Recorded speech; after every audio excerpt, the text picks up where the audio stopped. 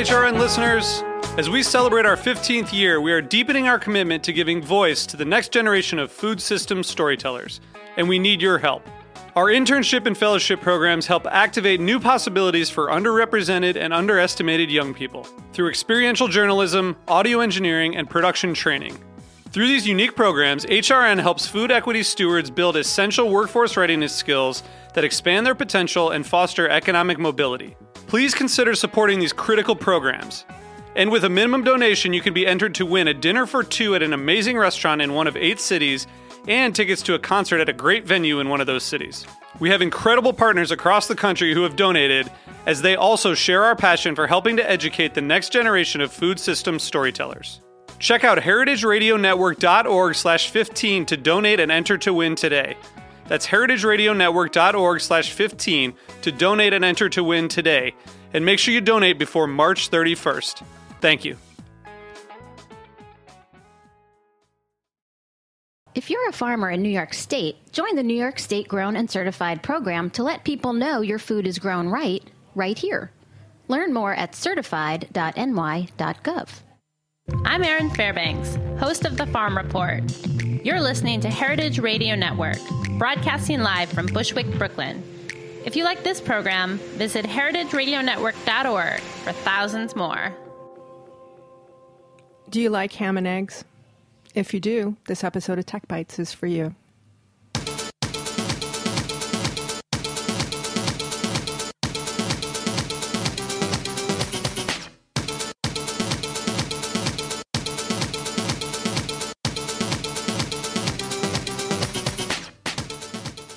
Good morning, Heritage Radio Network listeners. If you have been on with us since earlier this morning at 10 o'clock, we have an extra special treat for you. Staying in the studio, we have Erin Fairbanks, who is your host from The Farm Report, which was up at 10 o'clock. She's doing kind of like a double header today, which is exciting. We're very happy to have her in the guest seat in the studio. She kind of got up, walked around the table, and sat down. I welcome, Thank but you. You were here when I got here, so thanks for staying. Anytime. She is also Heritage Radio Network's executive director, and she also works with Heritage Foods USA, which is the founding inspirational parent sort of company starter of Heritage Radio Network. And we're going to get into that a little bit later. We have a great show about ham and eggs today. First up, we're going to be talking about the eggs. And on the line from Denver, we have Austin Johnson. Hi, how's it going? It's going pretty good. Thank you for joining us. Absolutely. Thanks for having me. So, as usual, we start off every episode of Tech Bites going around the room talking about apps that we like, old favorites, new ones we've discovered. And since Erin really doesn't get to talk about tech much on her show, we'll let her talk tech first. I know you're very app savvy, although following your social media, you've been having some troubles with your iPhone. I've been under the black cloud of like iPhone destruction. So definitely doing my annual donation to Apple is higher than normal in 2016, but what are you going to do?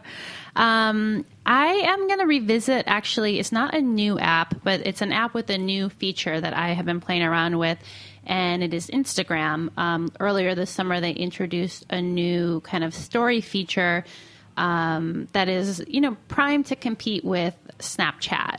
It's more kind of ephemeral. You post short videos or photos with text overlays or emoji overlays that disappear within 24 hours. And so it was really going back and forth for the radio network, whether it made sense for us to launch our own kind of Snapchat account. But being a small nonprofit, felt like, man, I don't think we can really manage a whole other social media feed. And then Instagram Stories emerged and allows us to kind of explore kind of storytelling in that same way via a platform that we already have like a really nice audience on. So I will say it is not as much fun as Snapchat. It does not have all the cool kind of filters and features and kind of share things that I love about Snapchat. But it has been really interesting for us to give a little bit more of like a behind the scenes take. And if folks are tuned in, I'm going to do a little bit of a behind-the-scenes scan of the studio right now from the Heritage account, so you guys can take a peek at the woman behind the mic. And Heritage on Instagram is? Heritage_radio. Very nice. Well, I'm glad I have a clean T-shirt on today. Yeah, thank you for that. You never know in this day and age. I mean, we're under the cover of radio, but we are actually talking about live stream and periscoping and doing some video while we're on the show. So stay tuned for that maybe later this fall season. Hey. Hello, Instagram. Hi. Another thing about Instagram that I was just thinking about this morning when I was looking around, Tech Bites, at Tech Bites HRN is our Instagram feed. I'm thinking about shifting it from a personal account to a business account because it is the account for the show. And that also is a new feature with the recent Instagram update. I would recommend it. We did that. We made that switch about 2 months ago. And I think the primary benefit is you get some really great analytics. What I don't know... You also get the contact button. Yeah, and the contact button is nice, but I don't know how it impacts, the frequency with which you show up in feeds. Because via Facebook, I know it really feels like businesses are in this very kind of like boxed in, pay to play space, and Instagram has already made the change of like not just posting things chronologically but working off an algorithm. And I do have a small concern that identifying as a business puts you into a different algorithm category that may not be where you want to be. Interesting. I don't know. Okay, well, stay tuned. That'll be a work in progress also. David, do you have an app for us this week? And that's David Tadasori, who is our engineer and the Heritage Radio station manager, who turns this lovely shipping container chat into broadcast radio. I turn the crank. Yep. I make the electricity happen. Mission control. Yep. I'm kind of running out of apps. I use like 3 apps in my daily life, and I think 2 of them are made by Google. But I'll give you the other one. Use this app called Double Twist on a daily basis. It's just a music player. Nothing fancy, no bells and whistles. Just how I keep my music organized. Again, I'm an Android user, so I don't have the ubiquitous iTunes on my phone. So this is what I use. Okay, you always come through with music apps. I'm a music guy. Okay. Well, see, the apps segment is exciting because not only do we get to potentially discover new apps for our own personal use, but it's also a nice insight into people's, private lives and their personalities and a little bit of what makes them tick. Slice of life. Exactly. Austin, do you have an app that you really use a lot or a new one you've just discovered or maybe an old favorite that's been sitting on your phone ever since you got it? Absolutely. I'd love to share one. Way off topic, but as long as that's okay. I'm a pretty big-time fantasy football nerd. I love playing fantasy football, love the numbers, love the analytics of it. And there's an app out there called SleeperBot, which is actually an algorithm that some people made that looks for emerging news on Twitter and various news outlets. And the goal of the app is to get fantasy football related news to its users absolutely first. Even if it's just by a few seconds, that can be the difference between an advantage and a disadvantage in a fantasy football league. So it's one I've been using probably way too much lately. So spell that for us. SleeperBots, S as in Sam, LeePerbot,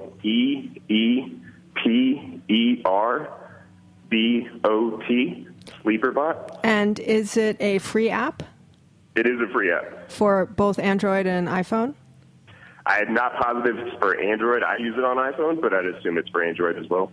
Well, if it wasn't, that would give iPhone users a really competitive edge. Advantage in the fantasy football arena. So my app this week is called Pocket, and it's new-ish. I mean, it wasn't from the first round of app releases. It's been around for a little bit. It allows you to save articles and things to read online in an offline native folder on your phone. And given everything that's happening in the world today and all the, rapid news cycles and different things, there's a lot of articles that I come across in social media, online, in my news app that I want to read. But I'm trying to moderate my cell phone use. So I find that by saving all the articles I want to read in Pocket and then reading them all later on the subway or sitting down, in the evening and saying, now I'm going to do all my reading. Somehow I spend a little bit less time on my phone because then I don't get in the rabbit hole of, and then I'm going to click on this and I'm going to click on this related story. So it helps me kind of focus and also gives me an opportunity to read a little bit later in the day. So Pocket, it's free. It's pretty good. It'll also start to recommend articles for you if you want. But it's pretty handy right now, especially when we're in a time of year where there's lots of stuff happening. So Austin is on the phone with us today. He is the egg portion of our Ham and Egg show. I am an advisor and a mentor for a food tech accelerator in New York City called Food Future Inc. And that is how I came to meet Austin and learn about his company, eFowl.com, EFOWL.com. And I'm going to let him describe it. It is a platform for heritage breed poultry in the U.S. And while we know a lot about tech platforms and helping small businesses sort of take their business into the 21st century by providing them with all the kind of digital tools that they need to do business today, what we're not really experts in on this show are heritage breed agriculture, which the lovely Miss Fairbanks certainly is. So we appreciate her stopping by to sort of have be the other half of the eFowl conversation. I can sort of man the tech side, and she can take on the chickens. Can I say bird's eye view? Yes. How long have you been waiting to say that? Well, just saving. I may have some other gems in here. Okay. You should handwrite that on some sort of emoji thing on the story for Instagrams. So, Austin, your company eFowl just really went live very recently. Well, we've been in business for about 7 years, functioning as a retailer. We basically would go to hatcheries around the country that produce heritage breed and pasture-raised poultry. And the original idea actually came based on a Thanksgiving table conversation I had with my aunt, who is a small farmer, and I asked her if I could make a website for to sell the small amount of poultry she produced, which she normally just sold via newsletter and word of mouth. She raised some heritage breeds of waterfowl, and lo and behold, there were a lot of people online looking for those specific breeds, so the website got some initial traction right off the bat, and the retail site eFowl was launched.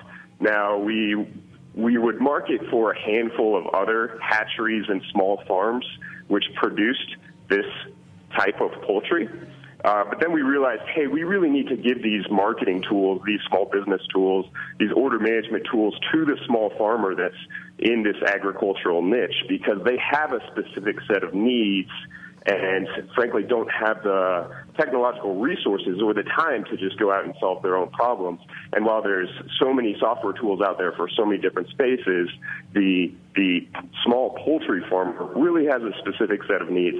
So we decided to take what had been working for us over the past 7 years and turn it into an e-commerce marketplace where any approved poultry farmer can have access to a wide range of customers and basically make an online store, write a profile of their farm, say what their catalog is, show the availabilities, and connect directly with customers. So about 3 weeks now, we released the MVP of our e-commerce marketplace so that we can have any small farmer who's approved in this space have access to our customer base and have access to nicely done professional websites and the order management tools and the marketing tools, et cetera. So I have a couple just quick questions on the tech side, and then I'm going to let Erin ask some questions. So you talk about the specific needs of poultry farmers, what they would need in terms of online commerce. Tell us what that is that a Squarespace, commerce shop website setup would not facilitate? Because, I mean, they're, online platform, ordering pictures of stuff, taking orders, taking money, taking transactions, following things. I mean, does it really matter if you're shipping a chicken and egg or a cookbook or a pair of socks? In terms of the customer interface online?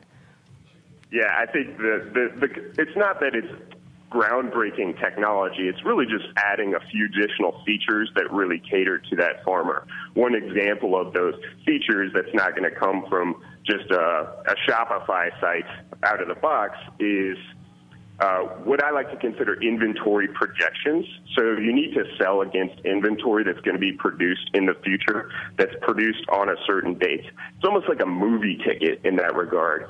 So on one certain week, you might have 1,000 Rhode Island Reds to sell, and you need to sell those that week. They need to be sold that week.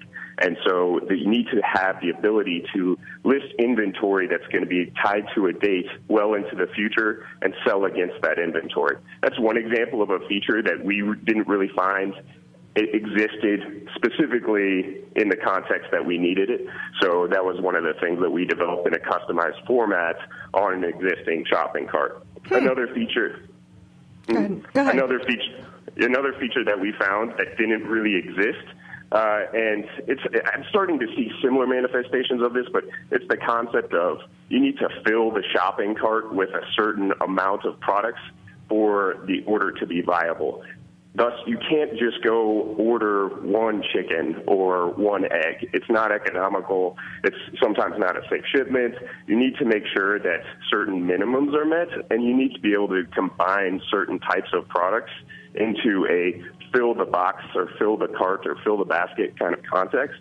And that was another feature that we didn't really see in an out-of-the-box e-commerce sense that we developed in a customized format. So we can actually have a user interface that walks a customer through the process of saying, okay, I want 5 of this chicken or 10 of these eggs, and then I also need to make sure that I have an additional 10 eggs to fill out the box and make sure that this is an economical shipment.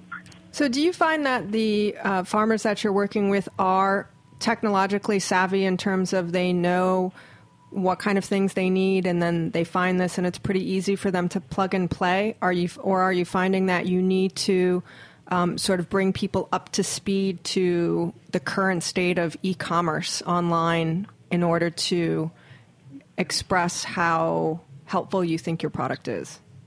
Sure.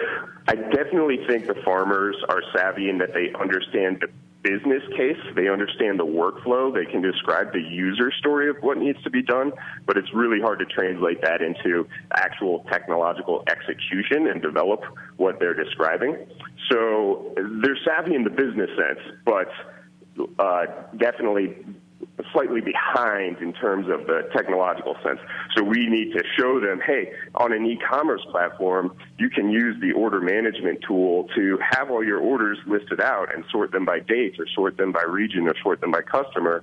And you need not have stacks of papers or be using paper and pencil to organize your ordering system. You can use some of these really easy tools like order management, like customer relationship management tool to handle some of these things that seem like they're such a headache.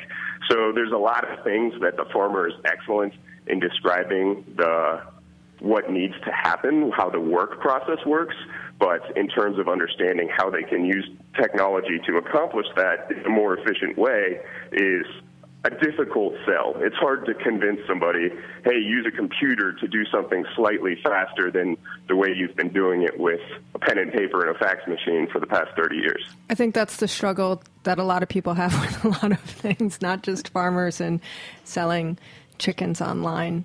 Yeah, it's sort of bringing everybody into the 21st digital century. Erin, do you have some thoughts about eFowl.com? Well, what I will say is you guys definitely lay things out really nicely for someone who is a beginner or interested in kind of learning more or starting down this chain, I will definitely point listeners to check out their FAQ section. I love that you guys talk about vaccination issues, hatching seasons, and how to identify duck genders and how to deal with pasty butt. That definitely is pasty butt part of how you identify duck genders, or is that a separate thing? Separate. Okay. Do I have pasty butt? No. I have a whole other thing to worry about now. Does my butt look pasty? No. And that too. You really kind of break down kind of how this delivery works. I think one of the things that TechBite listeners might be surprised to hear is that often when people are buying chicks to raise out for meat birds or for egg layers, that those chicks are coming in the mail. Live in the mail. You open the box and they're live in the box from the post office. And I can. This is blowing my mind. I definitely remember when I was up at Flying Pigs Farm the first time I got a call from the little post office there, like, "Oh, your chicks are here." And I walked down into the little shop, and you could hear them in the back. And you go, and it's like, basically like a giant kind of shoebox filled with 300 baby chicks. Live baby chicks. Oh my gosh. Well, I guess I'm curious about your kind of customer base. You guys list on the site that you are there to serve kind of small and medium-sized farms or people who are interested in doing like a smaller backyard operation. What would be like a really like large customer and what would be like the smallest customer? You talk about kind of the efficiencies of ordering. Like, how does that scale? Like, what's the size of that scale for the folks who are kind of coming to use your services or that you anticipate will? Sure. Well, I appreciate you noticing our FAQ section because on the small side, we're really focusing on educating the customer, making sure that they understand what they're getting into and what types of supplies and resources that they need to have on hand. We want to be that educational resource first and foremost. And so the smaller customer is really what we're going to be catering to with that. And that's just going to be the backyard farmer or sometimes the urban farmer who just wants to have a hand in their food production. So they might just want to get 3 chickens that are going to lay in the backyard chicken coop and it's going to produce eggs every day. So that's going to be on the small side. And on the large side, we're going to be dealing with some of the farms that are, small organic farms. They're sustainable farms or family farms that have flocks of poultry. They want heritage breed poultry. They want to produce poultry that's kind of the way we did things, 50 plus years ago rather than in the more modern over-industrialized sense. And so we'll frequently have customers that are placing orders once a year to create a flock that they're going to raise over the summer for a side income for their family farming enterprise. I remember I have a distant relative who I read a journal entry of hers that was, I think, from the 40s, and she talks about how excited she was to go get her chicks from the post office in the early summer so that she could raise them up and earn an income for her family farming enterprise. So that's going to be the kind of smaller and medium-sized farming enterprise. We really don't cater to many larger scale farming operations too much. That's just because we're not going to be the price competitive option for that scale of business. Yeah. We're much more focused on the smaller scale hobbyist or family farm, organic farm type of operation. Well, just it's worth noting, I think, on the smaller scale family farm hobbyist front, one of the Heritage Radio Network hosts, Chef Emily Peterson, she has a very fun show called Sharp and Hot. She has a fun social media stream. Also, you can find her on Facebook and on Instagram at Chef Emily P. She recently, I can't recall if it was the summer or earlier this fall, bought some live chicks, not from eFowl, from someplace else, but had video on Facebook of her unpacking her box of live chicks that she'll be raising up on her farm home property that she has in New Jersey. So that was like my first experience of seeing somebody opening a box of live chicks from the mail. From the mail. Again, from the mail. Well, I definitely have to give you guys kudos because I feel like you you guys really nicely outlined a lot of the primary issues that I really saw when I was first learning about laying hens and meat birds and things to kind of think about and be aware of. And so I think it's a really great site for someone who, A, wants to maybe just do a little research, but then also when you're like ready to start your kind of small scale operation, it's a really nice kind of like one-stop shop. And I think when you're, just to kind of clarify in terms of scale, I mean, a small scale, pasture operation could be purchasing like at the farm I worked at, we had 1,000 laying hens, and we raised over the course of the summer 600 meat birds, and that's like super tiny. You look at kind of large scale, poultry operations, and you're looking at hundreds of thousands of birds coming in on a daily basis or hatching out on a daily basis. So it's nice to have something that's a real entry point and is really spreading that message of heritage breeds and genetic diversity and learning about agriculture and like having something that folks can really connect to. I thought it was super cool. Well, thank you, Austin. I want to thank you for phoning in. It's such an interesting thing, and really one of the interesting cross sections of food and tech, because this is like super low tech, analog tech. I mean, a chicken laying an egg is about as low tech as you can get, and then ordering them online. And Erin, for staying with us as our farm expert. We're going to take a little break, and when we come back, we are going to have the ham portion of the show. Stay with us.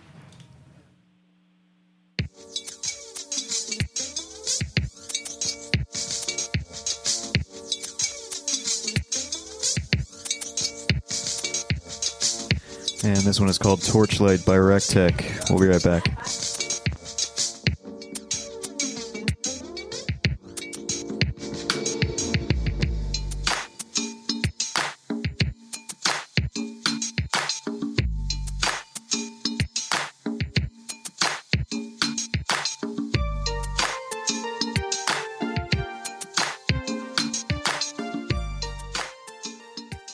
New York State cares about New York's farmers. That's why we've developed the New York State Grown and Certified program. It's a seal New Yorkers can look for when they're shopping for food that comes from local farms. Customers are more likely to buy food that has the New York State Grown and Certified seal because it tells them that it comes from a farm that follows environmentally responsible, farm-safe protocols. In other words, the New York State Grown and Certified seal tells them their food is grown right here in New York State. You're a farmer with a lot to do, but the time it takes to sign up for the program is a great investment for your business because it lets shoppers know that your food meets higher standards, has passed assessments, and is produced by environmentally friendly farming practices.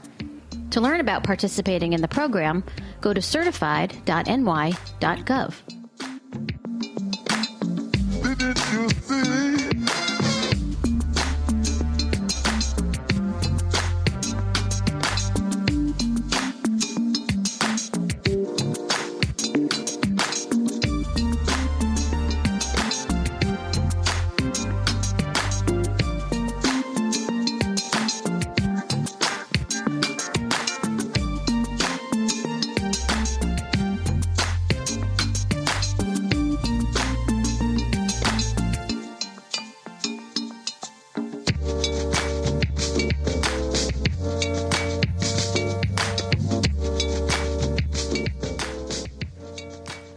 Well, if you're just joining us and you're wondering what the hell you clicked on, this is Tech Bites, the weekly radio show on the Heritage Radio Network where we talk about the intersection of food and technology. And today we have a show called Ham and Eggs. The first half of the show was a fun heritage breed poultry online ordering platform called eFowl.com, where if you're interested in buying some live heritage breed chicks and having them shipped live to you in the mail, this is the place to go. I'm still a little weirded out by opening a box of live chicks. I don't know if I'll ever get over it. But anyway, that was our eggs. And now, as promised, we have ham in studio with us. We have a very rare visit from Donny and Beth Drennan. They're in from Kentucky. They are the owners of the very well-known Broadbent Hams. You may have heard of them because they have sold ham at charity auctions upwards of $1.6 million. I heard recently you sold one for $2 million. Yes, ma'am. That's amazing. A single ham? Yes, charity auction. You got it. We have to get one of these $1 million hams for the Heritage Radio Network Charity Buzz auction this fall. They're also fairly well known in the super foodie circles ever since a little chef by the name of Dave Chang put their ham on his American ham plate at Momofuku Ssäm Bar a few years ago. And that led to just a maelstrom of articles and notoriety and things like that. So we're really excited to have them here. Their company is over 100 years old, and they have been doing mail order for about 50. And, you know, it's really amazing the things you can go online and buy today. Live chicks and ham. We got your breakfast covered. Got your breakfast covered. So, Ronnie and Beth, thank you very much for being here. This is actually their first stop in New York City, Bushwick, Brooklyn, actually. Tell us about your mail order business. Has the internet really changed the way things work for you from the days when it was just a mail paper catalog? Well, when we bought the company, we didn't have a mail order. We didn't have a website. So that was one of our first things we did was put up a website. When did you buy the company? We bought it in 1999. And that was actually kind of the beginning of the internet. Mm-hmm. It was. And so our business now is very much geared toward the internet rather than calling in on the phone, which is wonderful for us because it's much easier to process an order in that manner. But we have a big portion of the orders that come in that way. Probably 75% of our mail order come in through the internet. Now, you really hand make all your hams, and how long does it take to make a ham? Well, we won't sell any ham before 6 months. 6 months. And we love to have them at 9 months for our regular country ham. But some of the chefs and the other people want some hams that's even a year to 18 months old, and we keep them for some of the chefs. So it takes a long time to make the product. I'm assuming that you don't have, it's not like a factory machine where you can just crank up the machine and make more. You probably have a set amount that you make from month to month. Do you even need to sell that much more online? Because I'm assuming you have like a finite production of what you make because it is so specialized and handmade and takes so long. Well, if we sold a whole lot more, we would have to add on. Okay. You're always projecting. It sounds like at a minimum you have to be, six months ahead of wherever you're at. So I feel like, too, especially in the retail space, you get like one big article in a great publication or someone talks about you or a new chef puts on, and then, you're like, hurry up and wait, guys. It's hard to project because, we try to project a growth every year at Christmas, but, we don't want to grow too fast. Our quality is our number one objective. We don't want to lower our quality to get more hams out. So that's where we're at. So do you think that the internet has really increased your business or the demand for your hams just between the articles and the ability of people to order online? Do you think your business would have grown as fast or become as famous if you didn't have the internet?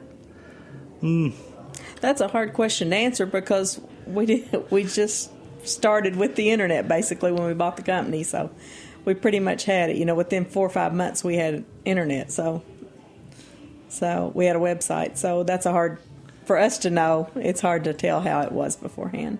But any article that you get that somebody else writes is better than us advertising. When somebody says your products is good, it's better for them to say it than it is for us to say it.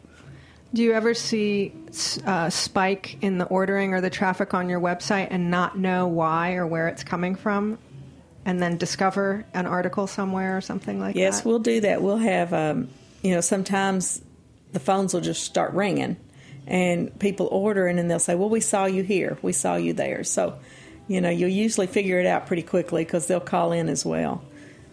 So now you have a Facebook page for Broadbent Hams, and you have a website.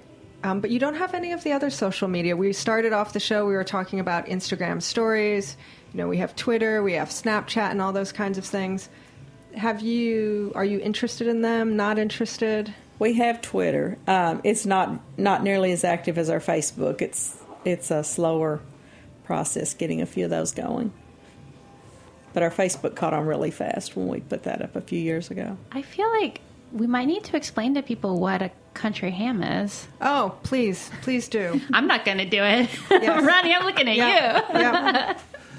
I've had the country ham. Me at too. The aforementioned Momofuku Ssäm Bar. I'm like, the world country needs ham to know. plate with the bread and the red-eye gravy mustard, which is amazing. So I was actually, secretly hoping that, Beth was going to open up her purse and put down some ham. I kind of didn't want to ask, but I was secretly like, I wonder if we're going to have ham on the show. Well, if you get technical with the USDA, to be a country ham, it has to be 4% salt. It has to lose 18% of its green weight when it comes in. And then, of course, it has to have a water activity of less than 9.2. What is green weight? That's the weight of the ham when it comes fresh from right off the kill plant, or the kill. So it still has all like the juices and the moisture in it, and then through the smoking and aging process, it's going to lose some of that water and moisture and get lighter, I'm assuming. Yeah, right. We take the water out in the country ham, yes. So that's the USDA definition. Do you have a different definition, or is there a different definition that goes back from, to 1904 when Broadbent first started? Well, even the settlers, they made country ham. If it comes from overseas, they call it prosciutto. Right. Prosciutto is dry cured ham, and from Italy, typically. And country ham is dry cured ham. They may do some things different, but even in the country ham business, every company will do a little something different to make their ham just a little different from the other producer. So what types of differences? More moisture, less, more salt, the smoke. Give us your secrets. Yeah. Or just potentially what the secrets might be. Well, some of them use white salt, some of them use brown sugar. White sugar, and some use brown sugar.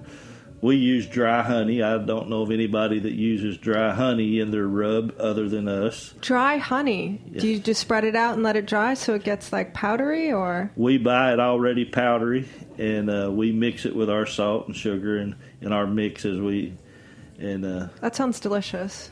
And some of them have different lengths of time. They age them at different temperatures, and so every company is just a little different. And how, I'm assuming the pork that you start with is also probably a pretty important decision that you make. And that probably varies from producer to producer as well. It does. And being small, the smaller you are, the less options you have. Because if you don't buy a semi-load, a lot of the bigger plants don't want to deliver to you. So that, can be a problem. How many hams are on a semi-load?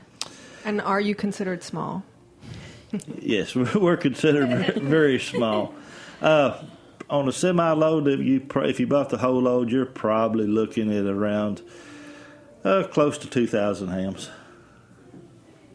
Cool. Yeah, I think it's always just, I find like the words like small and medium and large, I'm like, I don't know what that means. So I'm like, all right, 1,000 hams is would be a full semi-load. Awesome. And it's like a small community of folks. I mean, it's not like if I go and search online, I'm not pulling up thousands of country ham producers. No, there's, the country ham producers in Kentucky, used to every farmer in Kentucky almost cured hams. For themselves? For themselves, their family. And, they would actually sell them to the grocery stores. Of course, over the years, the USDA stopped a lot of that. And a lot of the farmers and older country ham people are going out of business. They built these ham houses right in the middle of their farm, because it was, during the winter times when they couldn't farm, so they made hams and sold them. So a lot of them has, over the years, gone out of business because they didn't want to sell their ham business because it was right in the middle of their farm. Oh, well, I was just kind of coming back to some of the kind of technology, which is, the theme of Jen's program. When you're thinking about, you've mentioned the USDA a couple of times. There's such a huge focus in today's food system on food safety. And when you're doing an artisanal product, when you're doing a product that is aged, some of that stuff is like the USDA definition of what is, you're 4% of this and 18% of that. And you're obviously lots of eyes on you. Has the technology of how you make your ham or how your production is being regulated changed? And do you see that impacting kind of the opportunities for kind of quality or flavor or any of those other features? It hasn't changed too. The biggest thing they want is, you have to document and record keep so much of what you're doing. But as far as, what goes into it, they haven't regulated that. But country ham is such a unique creature. Yeah. They really don't know where to put it. It don't fit in with so many of the products that and they don't have a category by itself. So some of the regulations they try to push on the country ham, is because of, other products, and they just don't have a good category for country ham. And a lot of people don't understand that you can make a product that doesn't have to be refrigerated. Yeah, I think there's a lot of, threats to that kind of production. The USDA has a lot of issues with things not being refrigerated. Can we talk about the cheese and the eggs and all those things? If you've ever spent any time in Europe, France, there's a lot of stuff that's not refrigerated, and everybody seems to be just fine. I've always known, one of the first things that I noticed, I lived in France for a few years, is that when you go to the grocery store, the eggs are on a pallet in the middle of the dairy section. They're not in the refrigerator case. Likewise, there's a lot of cheese and ham and dried sausage and things like that are just sitting there. How do you measure the percentage of salt? If you're okay, we have to get at 4%, you're not licking the back of your finger and touching, what are the tools for that? Well, when we get hams in, of course, I know the weight of that combo of hams, and then I mix it into so many pounds of a batch, and I have an idea this so many pounds of this salt's going to do this many hams. Right. So there's an in and out. Yeah. So they're not coming through with a spectrometer. That's for sugar, I think, but there's not a salt version of that. I was curious about that too. Yeah. I was going to use that word too. Well, a lot of country ham has a higher salt content than 4%, but if you get under 4%, it's probably going to spoil. If you didn't keep it refrigerated, if you vacuum packed it, put it in the grocery store unrefrigerated with under 4% salt, probably in a few weeks that sad package, Christmas morning, that package would probably start to puff up. Right. Well, the thing I think that a lot of people forget, or maybe didn't even realize from the beginning, is that a lot of these cooking processes, like making ham, smoking, drying, salting, those were all things that people did before we had the refrigeration as a way of preserving food to keep it for a long time, in addition to just making things be delicious. And I don't know if that information has been lost, or the idea of that has been lost, or we've lost faith in that, or people didn't know. But, ham was made to be ham so you could keep it. They had to keep it because they didn't have refrigeration. Exactly. Somewhere along the way, we forgot the things that we did and that we knew at the very beginning. One of my 4-H students, we have about 60 of those that cure hams in our plant for a project each year, and one of them in a speech used the illustration that there was, before refrigeration, before electricity, there was only ham. There was not country ham because there was no other kind of ham. Country ham was it, so there was not the term country ham. It was just ham. Yeah, well, those are all good things to think about. I'm still thinking about having the ham. Well, yeah, so I actually, for folks who've never tasted a country ham, I know that you guys are doing an event tonight at the Brooklyn Kitchen, so if folks are out there listening, they can, tweet us, text us, get in touch. We can, we have some free passes for Tech Bite listeners. Woo! Free passes. But ham, if you're Brooklyn Kitchen tonight. If you're not local to the area, can you talk a little bit about, what the ham tastes like, or what are some flavor notes, or how, when you as someone who's tasted ham for years and years, how do you know you got a really special one? How do I know it's worth $1.6 million? That was a 16-pound ham, and I think it was in 2014, was it? 2014 was the $2 million ham. Okay. And then I think 2011 or 12 was the $1.6 million. This year, in 2016, it was a $600,000 ham. Oh, interesting. That's a sign of the times, perhaps. Well, in the other times, they had two bidders went together, and each one of them give $1 million each for the $2 million. And this year, it was just one bidder. We need to get one of those hams for the Heritage Radio Network Charity Buzz auction at the end of the year. What is the lucky organization that got the big check? It was an organization that of the bidder's choice. Oh, really? And this year it went to 6 different charities Wow. that they wanted to give it to. That is so cool. It's amazing. Really amazing. At the end of each show, and unfortunately we're already to the end of the show, which is sad because I feel like we could sit here and talk about ham and original recipes for a long time. I always do like to ask all my guests for a little piece of advice that my listeners can use at home in real life. So, we eat a lot of ham in the U.S., ham and eggs, ham sandwich, ham and cheese. What do you say the best way is to serve a country ham? What's the best way to eat country ham? Well, I guess it depends upon what part of the country you come from.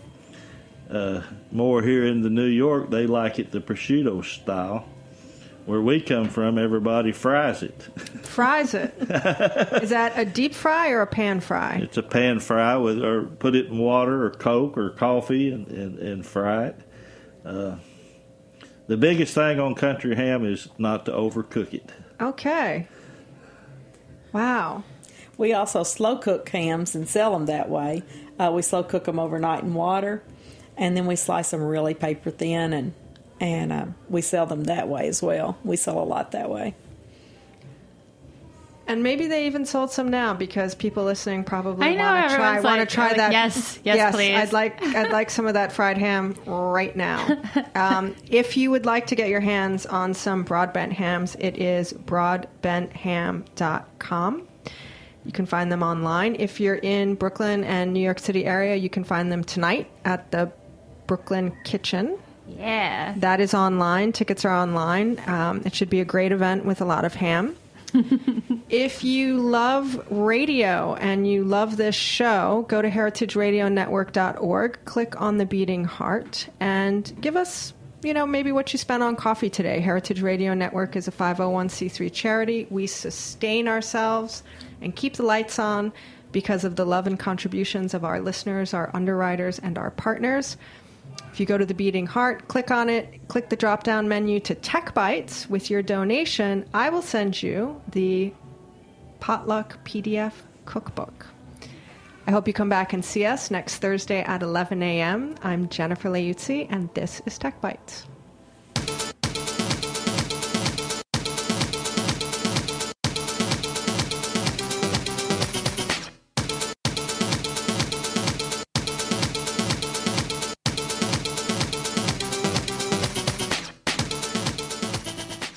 Thanks for listening to this program on heritageradionetwork.org.